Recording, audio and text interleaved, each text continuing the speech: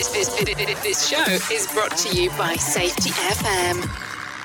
The following program is rated MA-LSV. It contains strong language, sexual situations, and violence. It is intended only for mature audiences. Finally, show with the balls to call it like it is. Rated R Safety Show on Safety FM. Countdown to audio torture. The Rated R Safety Show starts in 3, 2, 1. Let the eardrum pain begin. Forget the corporate bullshit. This is the Rated R Safety Show with your host, Dr. It doesn't matter who the host is. Oh, yeah. Don't we say this all the time? It truly does not matter who the host is. Anyways, you are listening to the Rated R Safety Show, and we are coming to you live from our Safety FM studios in good old Orlando, Florida. And yeah, that's Florida, just in case. Today's Tuesday, May the 19th of 2020. And it's only one day inside of this year more, which is day 140th of the year. Only 226 days remaining. So that's some good stuff. Anyways, how are you? Yeah. I know. We're back to the normally scheduled times. It's so different. I just don't know what to do with myself with it being the noon hour. Yeah, I know I threw some people off yesterday by popping in a little bit earlier than expected, but I said, hey, if we have the opportunity of ditching altogether, or if we have the opportunity of actually hanging out and doing it a little bit earlier, I said, let's do the early gig. And it seemed to be pretty interesting because some people jumped in. Some people liked the morning thing. I thought it was pretty interesting. Yeah, I know I do the noon show normally, but hey, the morning show was pretty cool. I can't complain too much. I mean, I can, but who really gives a shit? But it was different. So we did it early in the morning. Some people, told me some different things anywhere from, it was nice. It was nice seeing your face first thing in the morning, to all the way of your voice sounded weird. So I'm not sure what the hell was going on. But, it is what it is. It is still the same show. We didn't change much. That's for sure. But anyways, enough about that crap. Let's get into the important stuff, and let's get you into some feature story news, because that's why you're here, for us to talk about some of the stuff that's going on inside of the multiverse. Yeah, I say the multiverse because that's really what it is sometimes. It's the multiverse that we call our current world and our current state of the union, it feels like. So let's get you started with some of that. Bringing you information you never knew you cared about. Rated R Safety Show. From Feature Story News in Washington, I'm Nina Maria Potts with the latest world news.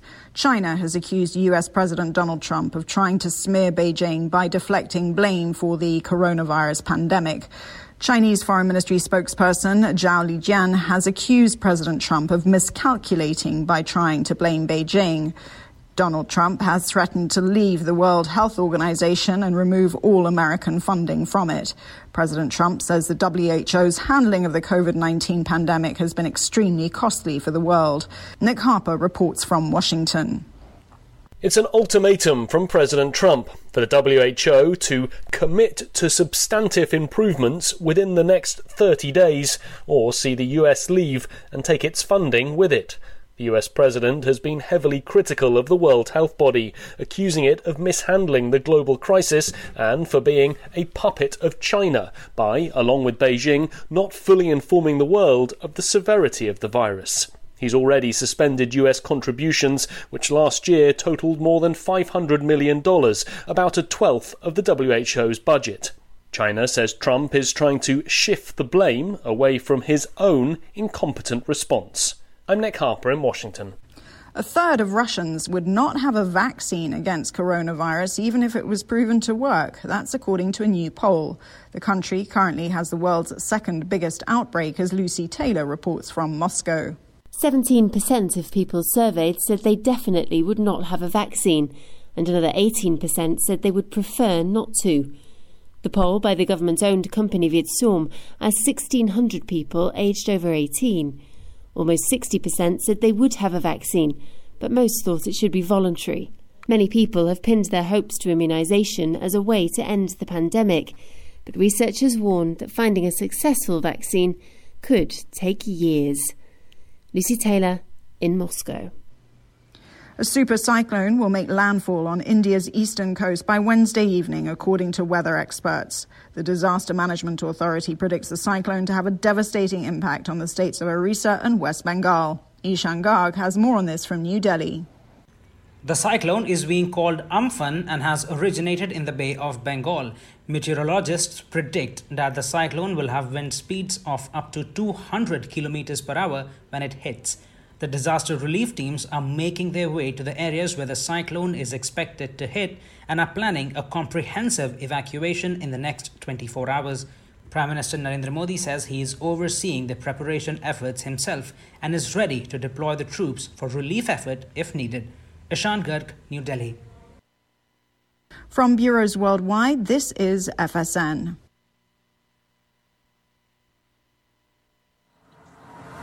Listen to our host of the Rated R Safety Show self-implode on our airwaves, only on Safety FM.